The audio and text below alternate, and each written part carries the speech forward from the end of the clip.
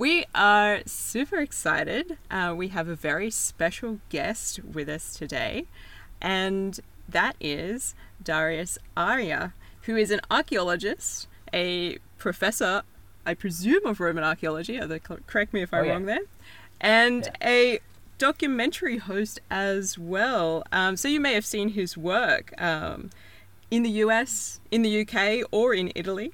Things on the Discovery Channel, the History Channel, National Geographic, PBS, BBC4, or Rai 5. And he is also director of a number of archaeological digs. He has worked in the Roman Forum and at Ostia Antica, which is the major port for ancient Rome.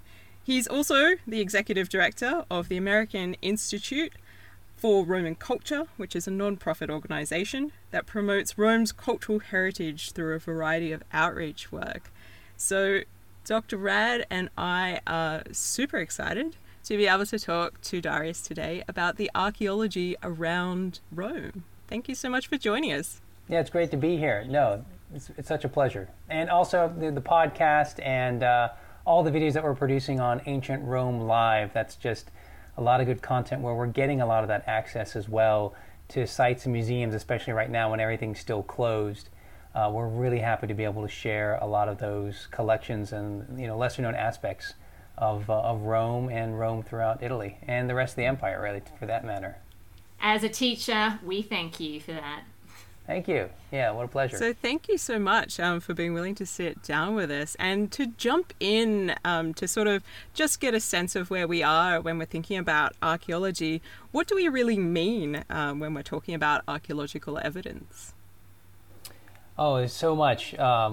Basically, we have a good starting point when we're getting involved with ancient Rome, looking at all the written sources. So we have the philological side, we have all these wonderful texts and then inscriptions, but then we can dig down literally into archaeological sites and we can look at the material evidence that's unearthed in all these locations that are then mentioned in the texts. And we can sometimes find correspondence, and sometimes we find new information, sometimes we find things that disagree with what's written down, which is kind of like the case in point today. And that's what makes it all really exciting, is that the field of archaeology is multidisciplinary, and that's always been the case. And you have, at this point, people that specialize in very focused areas. Maybe it's coinage, maybe it's pottery, maybe it's a particular kind of pottery, but it's all together that kind of conversation that's coming from various people's backgrounds and areas of specialty, tying it all together to get that fuller three-dimensional picture of a particular moment in time or a particular person or a particular city. So we have this fantastic opportunity, it sounds like, with archaeological evidence to really help us understand the ancient world in a much fuller sense. Are there particular aspects of the ancient past that archaeology can really tap into helping us understand better? Well, nowadays, especially, we can be much more sophisticated, so we can utilize various technologies. So there's more analysis of, let's say, the flora and the fauna. Or, there's one great example where they analyzed all the material. It ended up being human waste, tons of it, in one of the drains underneath Herculaneum. So then you're sifting through material that maybe, 100 years ago in archaeology, you weren't, aware of or able to get that kind of information. Today we can. Today we're looking at the bones of people and we'll be able to say how they were nourished, what kind of nutrients they got, what kind of, ultimately we can talk about their lifestyle, we can talk quality of life. So just there's a whole bunch of information now that we can glean from what we're unearthing, whereas before it was, still a lot more, guesswork. I think that's so important for us because Dr. G and I have been traipsing our way through the Roman monarchy and the very early republic. And whilst there are some fantastic literary sources, which is what we tend to focus on in our account, if you read only those, you would think Rome was this massive superpower in Italy and that they were just conquering everyone. They were just ruling the school. But when you turn and look at the archaeology from that period, it sometimes tells a bit of a different story. Absolutely. So I thought we might kick off by talking about one of Rome's most formidable opponents, which is the Etruscans, who are located to the north of Rome. We come across these guys a lot. I mean, what was going on in that late monarchy period, who knows? But we're very interested to hear what you have to say about what the archaeological record can reveal about the city of Veii. Yeah, Veii is amazing because you go out there today and there's a natural plateau. It was a great place to have a city. It's defensible. I mean, it's got a lot of great natural perks, and it's defensible. In fact, the story goes that the Romans took 10 years of besieging it before it finally fell. So it's and it's ultimately, again, in the stories that after Rome had been sacked, they actually considered Veii as a new capital because, many people's assessment at the time was it's more defensible. It's a better place to be. And we should just move the population up there. So, and then you finally can look at the topography and you can kind of see what they're saying. You can look at the lay of the land and the river by it and so on and get a sense of, yes, this would be, a great location. Didn't have to deal with the flooding that Rome certainly had to deal with and continues to deal with all throughout its history. So, we have the geography and the natural lay of the land that we can refer to. And then even with the archaeological exploration of the site, some tunnels have been found, which some archaeologists believe are the very tunnels that the Romans ultimately dig to get access to the water systems of the Veians to finally go and sack it. So you do have some tie-ins with the archaeological record, and then ultimately we have sanctuaries. We're looking at some amazing examples of late 6th century sanctuaries. We're getting a sense of what their artistic achievements are, very parallel to what the Romans were doing. But, again, in the sources, we're told that Vulca, who's making some of the great statues for the Temple of Jupiter Optimus Maximus, was from Veii. So, you're getting all kinds of connections. And when you look at the map, Rome to Veii, I mean, it's just a little suburb of Rome today. I mean, it's a bike ride away from Rome.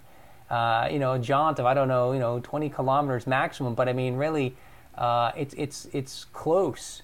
And it's the southernmost major Etruscan city. So that culture was always pushing in and having an interaction with the Romans. So we have all those kinds of different ways that we can look at it. We can look at the archaeological record as well and see how much of Etruria was in early Rome, in the sites like Santa Mabono, particularly by the port of Rome along the Tiber River.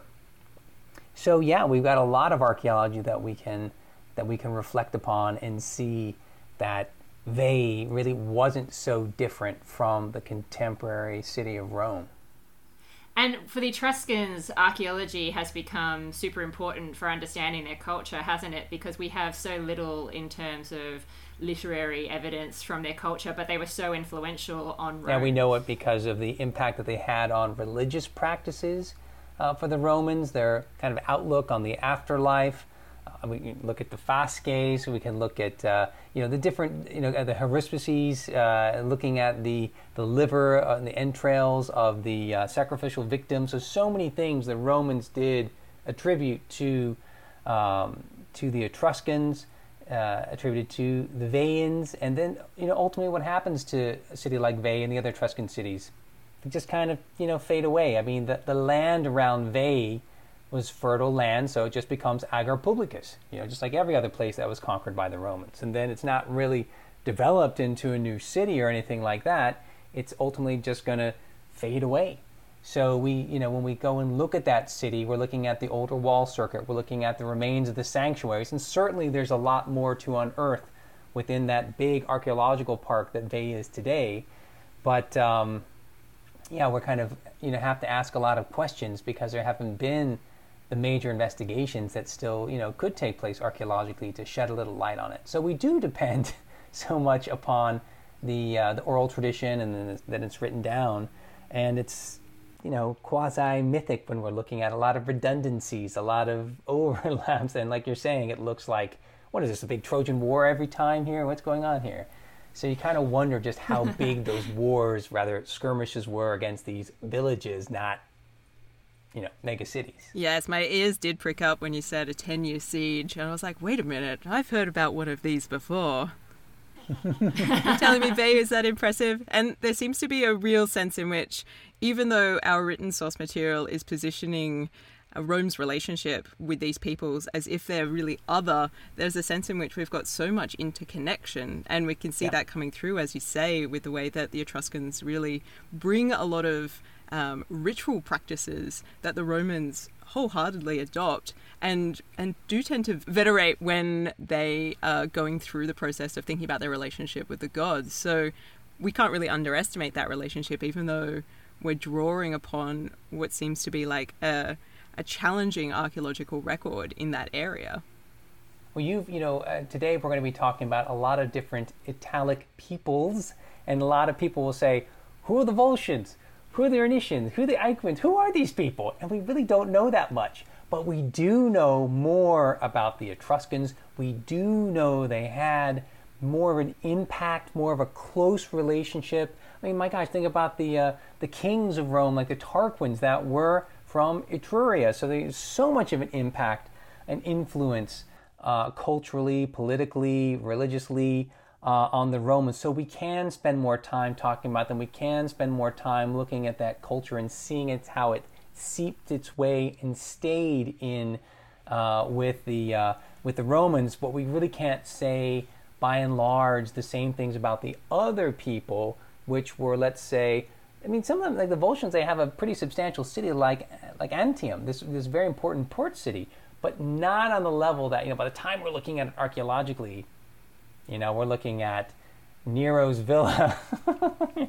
We're not really looking at, it's really hard to go back, and then we're seeing like some, original language inscription. I mean, just so little, so much less than what we get from the Etruscans. So I think we're better off spending a lot more time looking at the Etruscans in the Romans' backyard. Yeah, well, fair enough, because so if we're thinking about Antium, just to locate that geographically, we're switching from the Etruscans are sitting to the north of Rome, and the Volsci are sitting towards the south and the west, and down to that coastline where Antium is. And yet, when we're reading Livy and we're reading Dionysius of Halicarnassus, these sort of great sort of historiographical traditions, they really build up the Volscians as being this quite substantial enemy.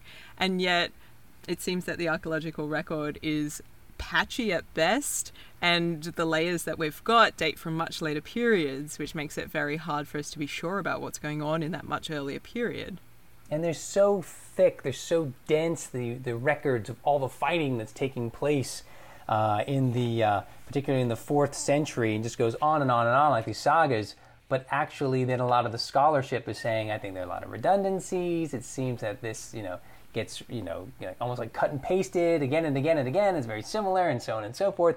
But the main thing is, I mean, there are a number of really good, interesting cities, culturally significant.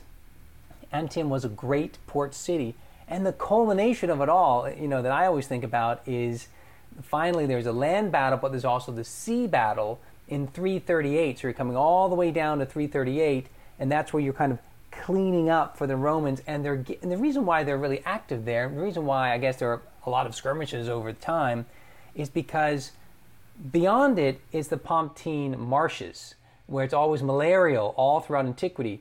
But this sweet spot area, a little above it, Anzio, well, it's the Pomptine plains. So it's rich and fertile, and it's the object of desire, of the Romans, plus having a decent port. They're never going to, Austria's never a great port until the imperial period, so they're always looking further south to the better ports. Antium was the first great one, part of a series. And another city, Pometia, Suecia, Pometia, which is basically, today it's kind of like, you don't want to live in Pometia, I tell you. But you're going to drive down the Pontina highway to get to the good beaches of further south, Terracina and so on, and Circeo and whatnot. But Pomezia was that kind of substantial city of its time, right there before you get to the Pontine marshes. So these are places that you wanted to control. I mean, the Romans were there for strategic purposes, and it just seems that these people, we call them Oscan, Umbrian, rather than Latin, they're already culturally distinct and the language is distinct. They have their own identity, and they didn't like those Northerners. They didn't like those Latins. They didn't like the Romans. And so that's that push and pull and back and forth. That's ultimately, it's going to go one way or the other. And sometimes the Volscians are going to be, allying themselves with various enemies of the Romans, like Tusculum. Yeah, we've definitely got a sense of that. We've only just covered in our narrative episodes the initial conquering of Antium, and there's already a lot of pushback that's resulted in some beheading and flogging and that kind of thing. So it's good for our listeners to know that there's about 100 years or so of that to look forward to. Okay, good.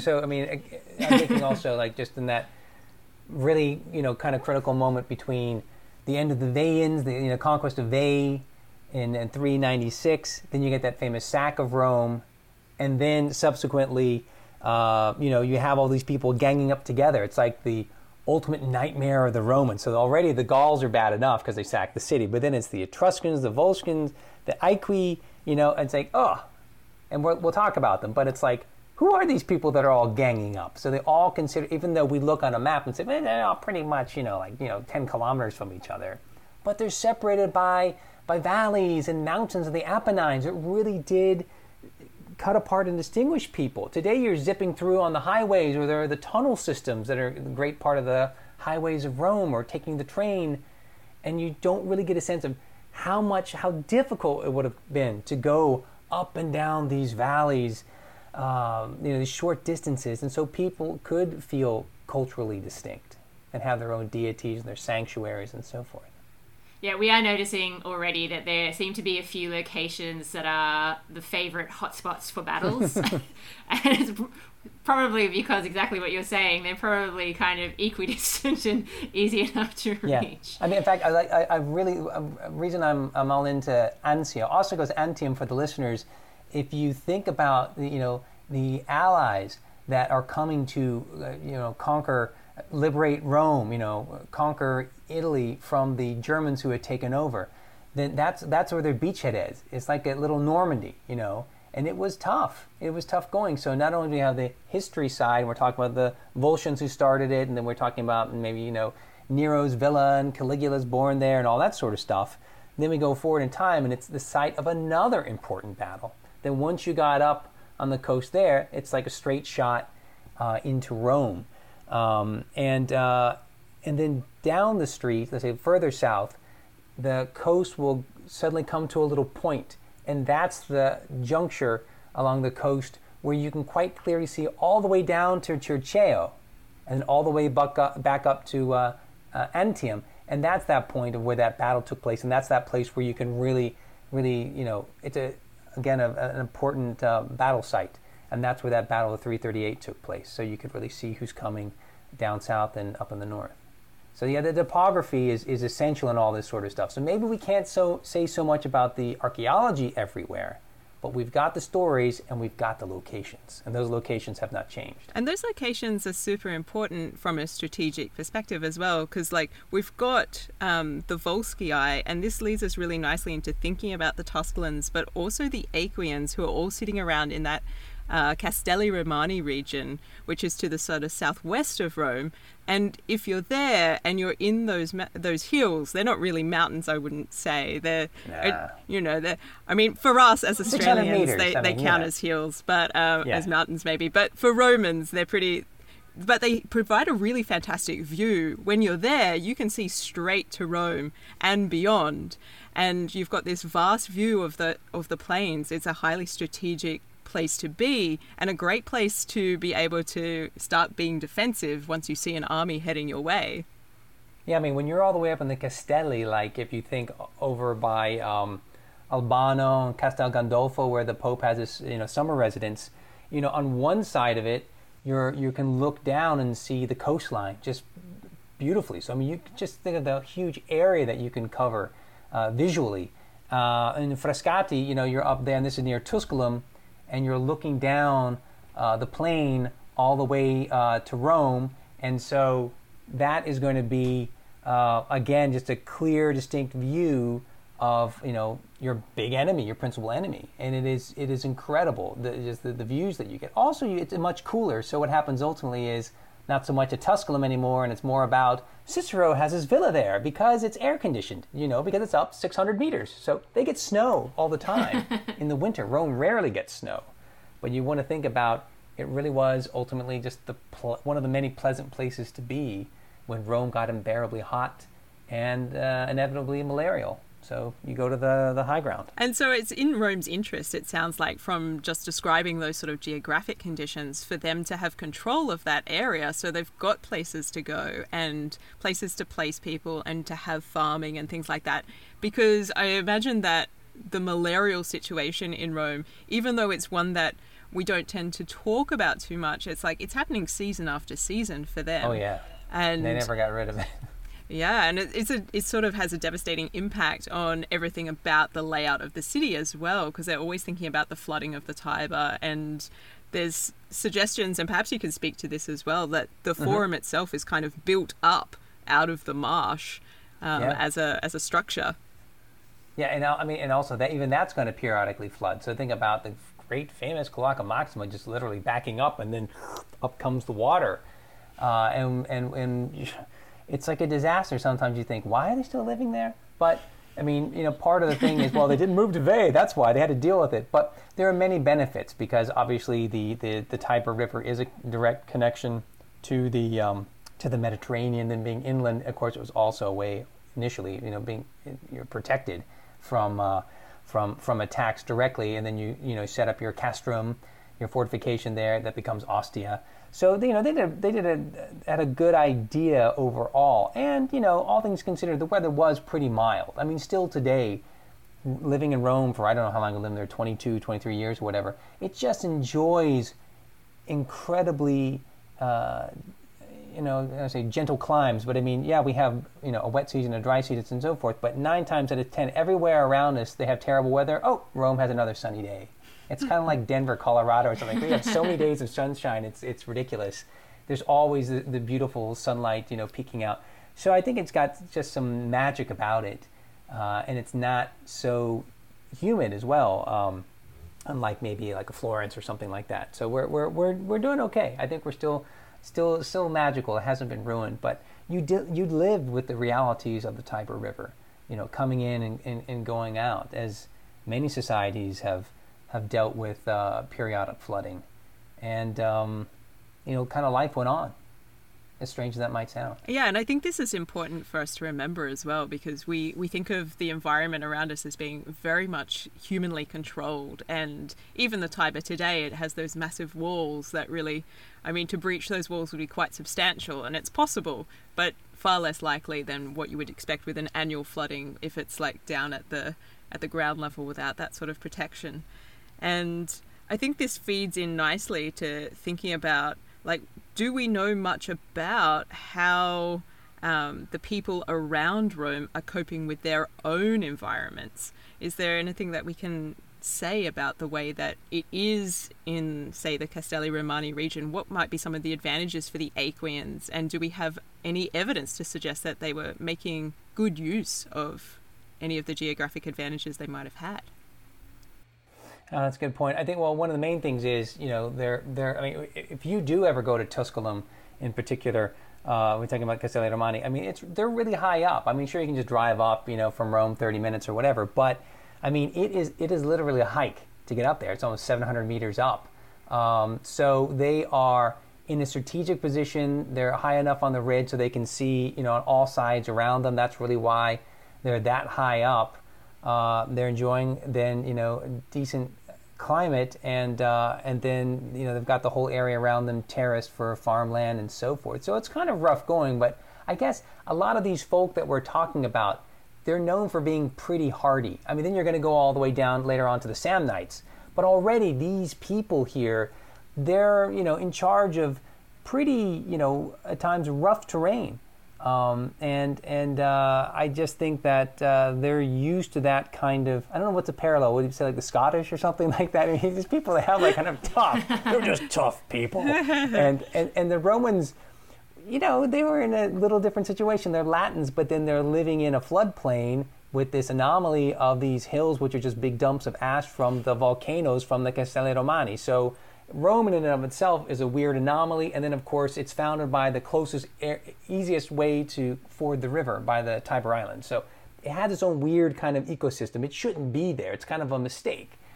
Everyone else was, like the Vans were on a raised plateau of tuff, and and the Latins are up there in the mountains along volcanic craters that are extinct.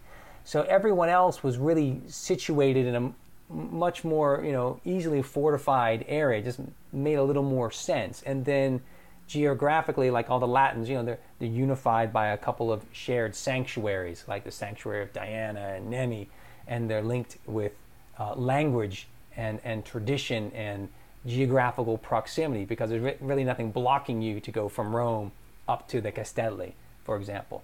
Then these other guys, a little bit different, but they're not that far away, but there are those geographical situations which then seem to isolate them further, and they develop their own trends and traditions and even language, differently. So I think that's going to be a big part. And then, I like the Volscians. We're talking about them a lot. I mean, we know a little bit more about them, but also they're pretty interesting because they're getting up into the high country in some places, but then they're down there on the plains, and then they're along the coast. So just, they have a lot more going on for them, I think. They get more sizable, they get more wealth, they're doing more trading. It's so interesting what you just said then, because it just made me think about one of the recent stories we've covered is the seeming invasion of Rome, and the Tusculans come to their aid famously. And Dr. G and I were joking about that because we were talking about how the Tusculans, they just see the invading party going by and they think we must go and rescue the Romans. But it just shows how important it is to look at the literary record and the archaeological record, because that makes perfect sense if you've got the Tusculans up high with like a great view around them, really able to see what's happening in that surrounding area. Otherwise, it seems a bit weird that they'd just be like, "Hey, where are those guys going?" Exactly. Yeah, no. I think it works well when you start to really understand the lay of the land and who would have had that kind of. Plus, you imagine their whole kind of system of scouts and so forth, and different points along the hills with you can see, all the way over to the sea. I mean, you could really see a lot of troop movements at that point. It becomes pretty obvious, and it looks like with a lot of these stories as well, it's just there's a lot of.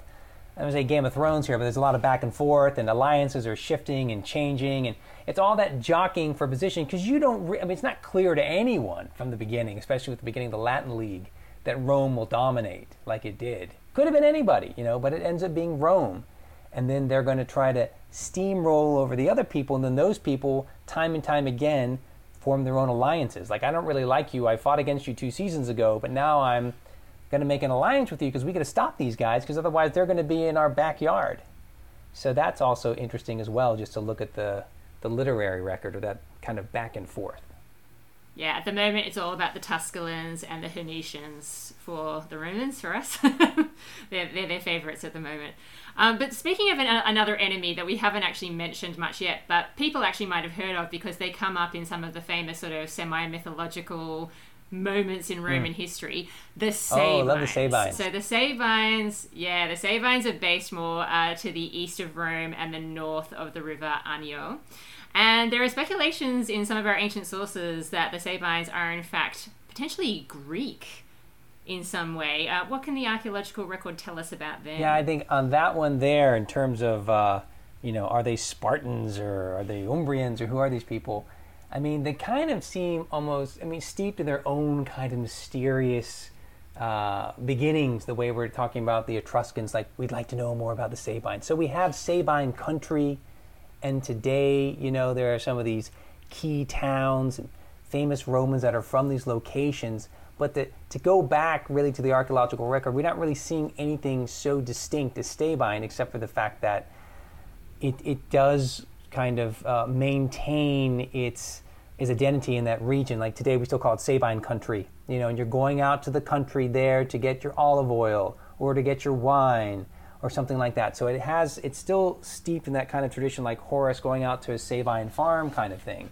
But it really remains just intimately associated with the beginning of Rome, with Titus Tatius as this king whose people then merged with the Romans. But we're taking it super local in that storyline because we're talking about the Sabines living on the Quirinal Hill with their god Quirinus, so it's really tightly associated. So I guess if we look at those stories and then we're looking at the archaeological evidence, it just seems that for the Romans and their oral tradition, they're really, Rome was always about merging with other people. But right there in the beginning, they're really emphatic about how close they are to the Sabines and how they're one of the earliest populations to merge with them.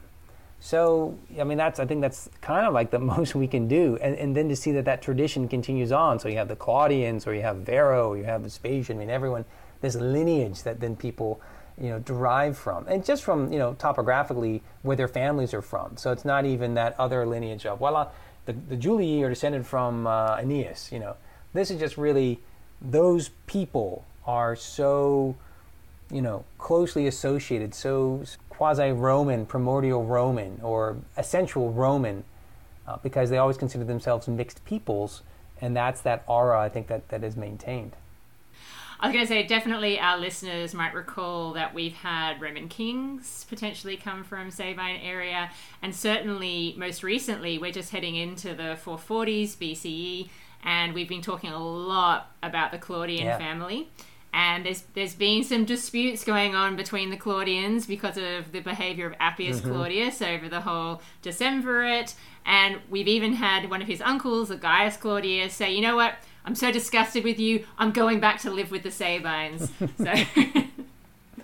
Which is nice. Listen, it's a really nice part of the country. I feel like when I go out there, I've got some friends that live out there or whatever, and it's always like, come and get your olive oil. And you feel like you're driving back in time. Because there's Rieti or whatever, but there aren't that many big cities in that area, so you're just sort of hopping around. And then what's really, ultimately displaced the Roman ruins and whatnot are going to be these isolated monasteries, and churches, and that just pick up on that. And it just has a great, I think the territory still has a great feel to it. It's very. It's just dominated by the natural landscape, the trees, and then the orchards, the olive groves.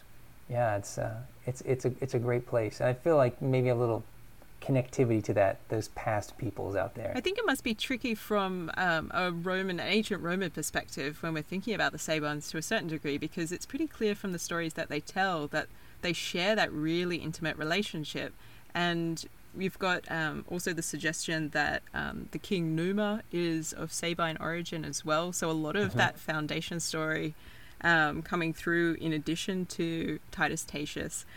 And yet, when we think about the Sabines from a linguistic perspective, they're sort of positioned to us as an Oscan-Umbrian speaking group, which sort of sets them apart a little bit from the Romans in a proper sense. So there is some sort of disconnect when we start looking at some of the other aspects of what's going on with these two peoples. Yeah, I kind of wonder if it's like, as distinct from all the other Latin peoples that the Romans are dealing with, where they would have had an immediate affinity. You wonder if that's somewhere.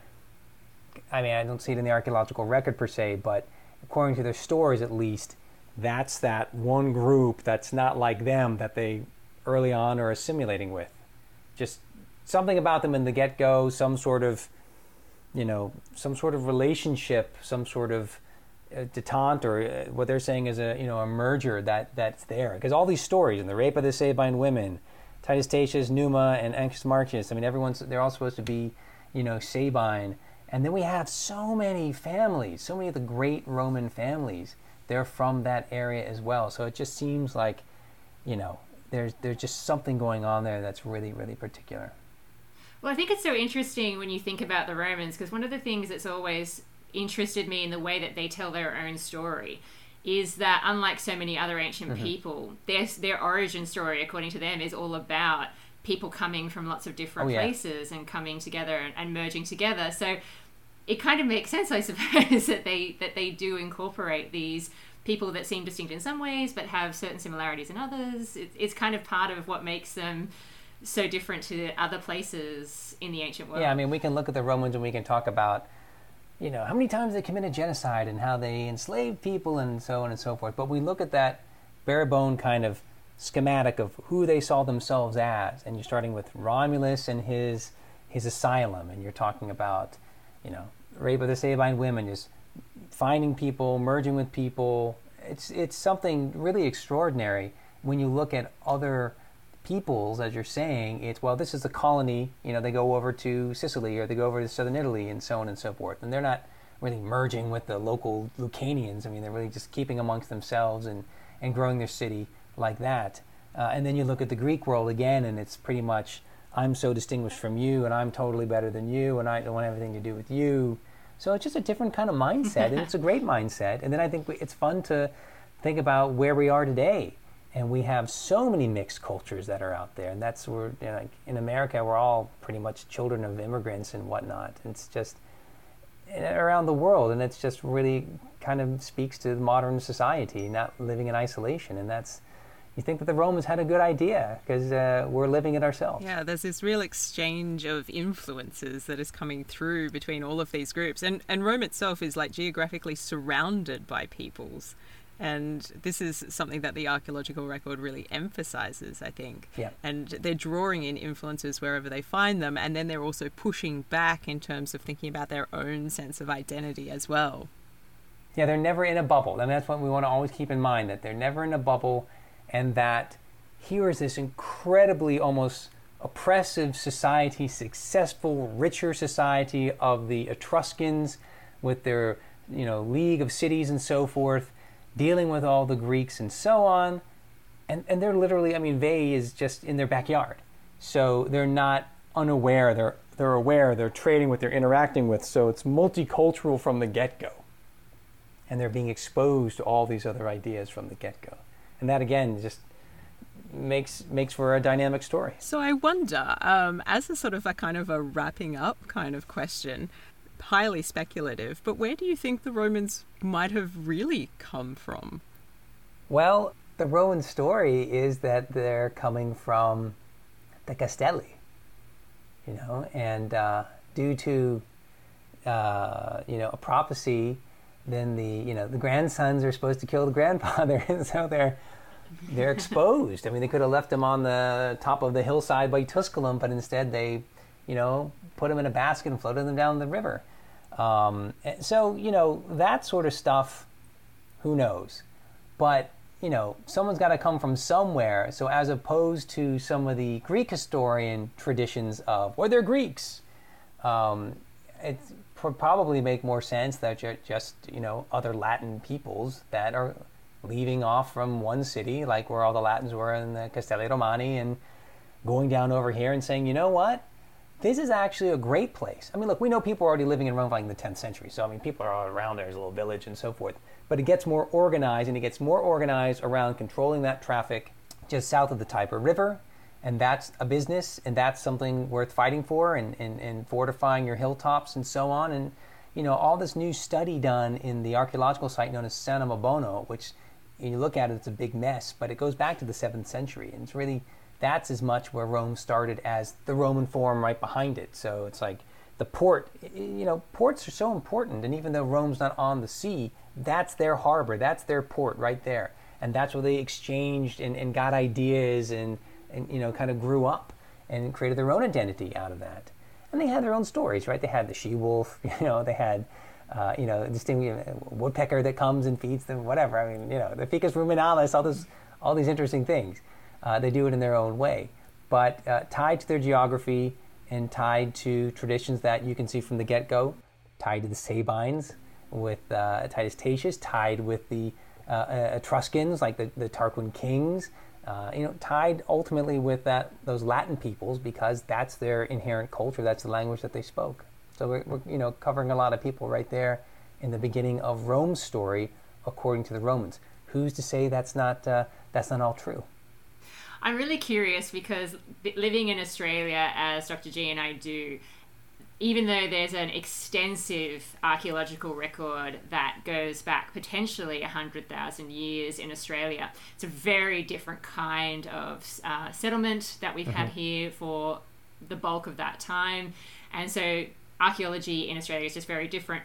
What is it like being an archaeologist that works in these kinds of areas where you have to deal with the fact that there's been a lot of settlement and build up over the course of time? And so, digging back to those earlier layers can be difficult because you've either got people still living there or you've just had so many layers of settlement and building on that one site. Yeah. I mean, obviously here in Rome, it's just everything is extremely complex. I mean, it just the level of complexity is out of this world. I mean, 9 times out of 10 you're in some other place. Well, that place it's no longer occupied. It's abandoned and so forth, and therefore that area is encapsulated with much less stratigraphy, fewer layers, less complexities. But because Rome, like you're saying, has been occupied for so long, it's never abandoned and so forth, and we're getting into the Middle Ages, we're getting into the Renaissance and so forth, it just ends up making it infinitely much more difficult to understand and interpret. And that's obviously part of the fun as well. And we have some sites which are incredibly messy and complicated even just to understand as a visitor. So, that's part of the difficulty from being in a place that's occupied for thousands and thousands of years and there's substantial building on those locations. So, yeah, that's just going to be part of the fun. Absolutely. And given that we are at the moment in the early Republic, I was wondering if we could ask you a little bit more about Rome in the early Republic and the archaeological record of what you've seen as, or what you know is going on in that time period. Yeah, the fun thing is that there are a handful of really interesting sites for, the early Republic. Definitely we have to go into the Roman Forum. So sure, at face value, it's these big imperial monuments, but there are layers and pockets that have able to been, explored that take us back into the Republic, like the area of the Comitium, for example. So we're really fortunate that we can go to a few particular areas. San Mabono area that I was talking about, it's the temple. It's a sanctuary with a temple of Fortuna Mater Martuta, and again, subject of recent study, reevaluation of everything that was unearthed in the mostly in the fascist era. So we're getting a much clearer picture of a sanctuary that went back to the 7th century, which means that they had to pump out the water to get back to the archaic temples and so on. But it's just fascinating that we have windows into those periods, and there's just a lot of intense building, and there are signs of big fires, there are signs of damage from flooding, and then there's a lot of artificial raising up time and time again because you're dealing with the perpetual flooding of the Tiber River. So I just think that we see that these people were unstoppable in their efforts to continually either maintain or further build up some particular area or monument or sanctuary, and you saw that success in how those areas are further getting developed and further decorated with trophies of war and so on. So I think we have some good opportunities to look, thinking of other places, but the real standouts are San Mabono and the Roman Forum. There are a couple of areas maybe not so frequented or accessible to the public. There's a recent, like 6th, 5th century temple that's on the backside of the Quirinal that's not accessible to the public yet. I'm just thinking off the top of my head. Well, obviously you can go, you have some monuments on the Palatine Hills. That's part of the Parco Colosseo, so Forum, Colosseum, Palatine Hill. Palatine Hill lets us have some windows into the Republican era. So there's this one section of 2 Republican temples of Victory and the Magna Mater temples, which just are a slice of Republican life, but it's the end of the Hannibalic War and going a little later in the 2nd century. But there's like this window into Republican Rome that's preserved, and everywhere around is built up. The House of Augustus, the Temple of Apollo, the Domus Tibertiana, and so forth. So there are these little windows that allow us into Republican Rome. Also, Largo Argentina, where you have 4 Republican temples, one of which, is Feronia. So that's supposed to be a Sabine deity. So their gods are coming in. We bring Juno of Veii into Rome, and they created kind of an act called evocatio, where they literally would call out the goddess, come to Rome, and they bring the cult statue in. So with religion, it's not just war, but with religion, we get some great insights into how the Romans are dealing with other people and how they're trying to make other people's identities, part of their own. So that's another fascinating aspect of Rome, is that through the Republic, it's getting more and more and more gods and goddesses coming in and being part of their identity, of their city. That's, quite fascinating. They are great collectors. Yeah. So much to think about, and it's like the more you think about it and the more you look at the evidence, it raises more questions and more stories emerge. And it's like, and I think for me that's the fascination, the perpetual fascination that Rome has, is that just incredible amount of story that just continues to develop and emerge from the evidence as we find it. Yeah, and there's always that risk. The cautionary tale is that there is that risk, and that you have this archaeological evidence, and then you have this story, and then you think they're speaking one of the other thing, and so that's always a risk. I'm going to find. Some archaeologists have done this. I'm going to find the walls of Romulus. I'm going to find his house. I'm going to find. Okay, slow down. So, but the point is, there is something to glean from these stories, but we have to be very cautious. And then we have to take a look at that archaeological evidence in and of itself, not just interpret it by what you read in some ancient source. But still, it can be very rewarding. Yeah, well, I think the thing that I'm really interested in, just given where we're up to in our narrative, what we're reading in our research is that whilst we're still getting the same sorts of stories about conflict with the Volscians or conflict with the Aequians and, battle, Rome conquering everywhere, what we hear from people who've looked at the archaeological remains for the middle period that we're looking at, sort of the 450s and the 440s, is that this was actually potentially a real low point for Rome, because there doesn't seem to be a lot of temple building happening, and there does seem to be an absence of certain types of imported pottery and that kind of thing. But it is one of those things. One of the things that someone told me about archaeology, which I'll never forget, is that absence of evidence is not evidence of absence. So interpretation when it comes to archaeological remains is just such a minefield, I suppose. Oh, yeah. Just because you have that thing, it doesn't mean you've got definitive proof. You still have to explain it, and you have to, there are going to be all kinds of inconsistencies that you have to be able to address. So, yeah, that's the trick. It's and again, in the future, somebody can find other evidence that then is counter to your evidence, in your interpretation. So you have to be a little nimble with this material, because it can and inevitably will change or be refined by new material, which will then be subject to interpretation. But that's how it goes. But I do like that you've had it grounded in the topography, that people can understand that these locations, they're not that far. You can drive to Anzio without traffic in less than an hour. Do you know what I mean? You can go down to you can go up to Veii in maybe 15, 20 minutes. In a car. So it's just in the Castelli half an hour, so they're not great distances with a car. Obviously greater distances in ancient Roman times, but still, these interactions, these skirmishes are just your really close quarters, one population to another. Well, I think it makes sense, because we often talk about the fact that when a new battle begins, as it does every year, often what we hear is that the Romans in the city are panicking because there are people that are so close. And it really makes sense when you think about the fact that, well, yeah, they're always kind of so close. They're not really ever that far away. And I think that's also interesting for us and our listeners that are fellow Australians, because we live in such a massive country. It takes forever to get anywhere. Oh, yeah.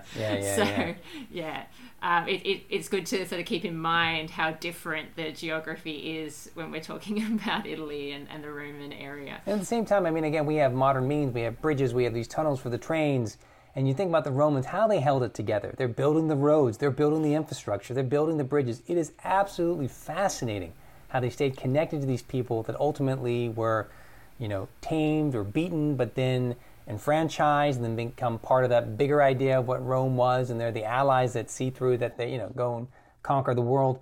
It's absolutely fascinating to see how they're getting their start and how they're co-opting people's energies and ideas into the bigger view that they had of themselves. Yeah, the Romans, always leaving us with more questions and more fascination. Thank you so much, Darius, for Thank you. being so generous with your time and sitting down to chat with us. Yeah, no, thank you. It's so great to be a part and happy to do it again. And this is a lot of fun. Well, the archaeology is only going to get more complicated. Good. That's good stuff. I'm better at the later stuff. But see, you make me the way you're always interjecting where you are. So you make me really want to come to Australia. That's totally on my list. Oh, you definitely should. It is a unique and beautiful country with a really rich and vibrant history. And a very different kind of archaeology to explore. Oh, absolutely. No, I look forward to it. So thank you. Thank you so much. Thank you.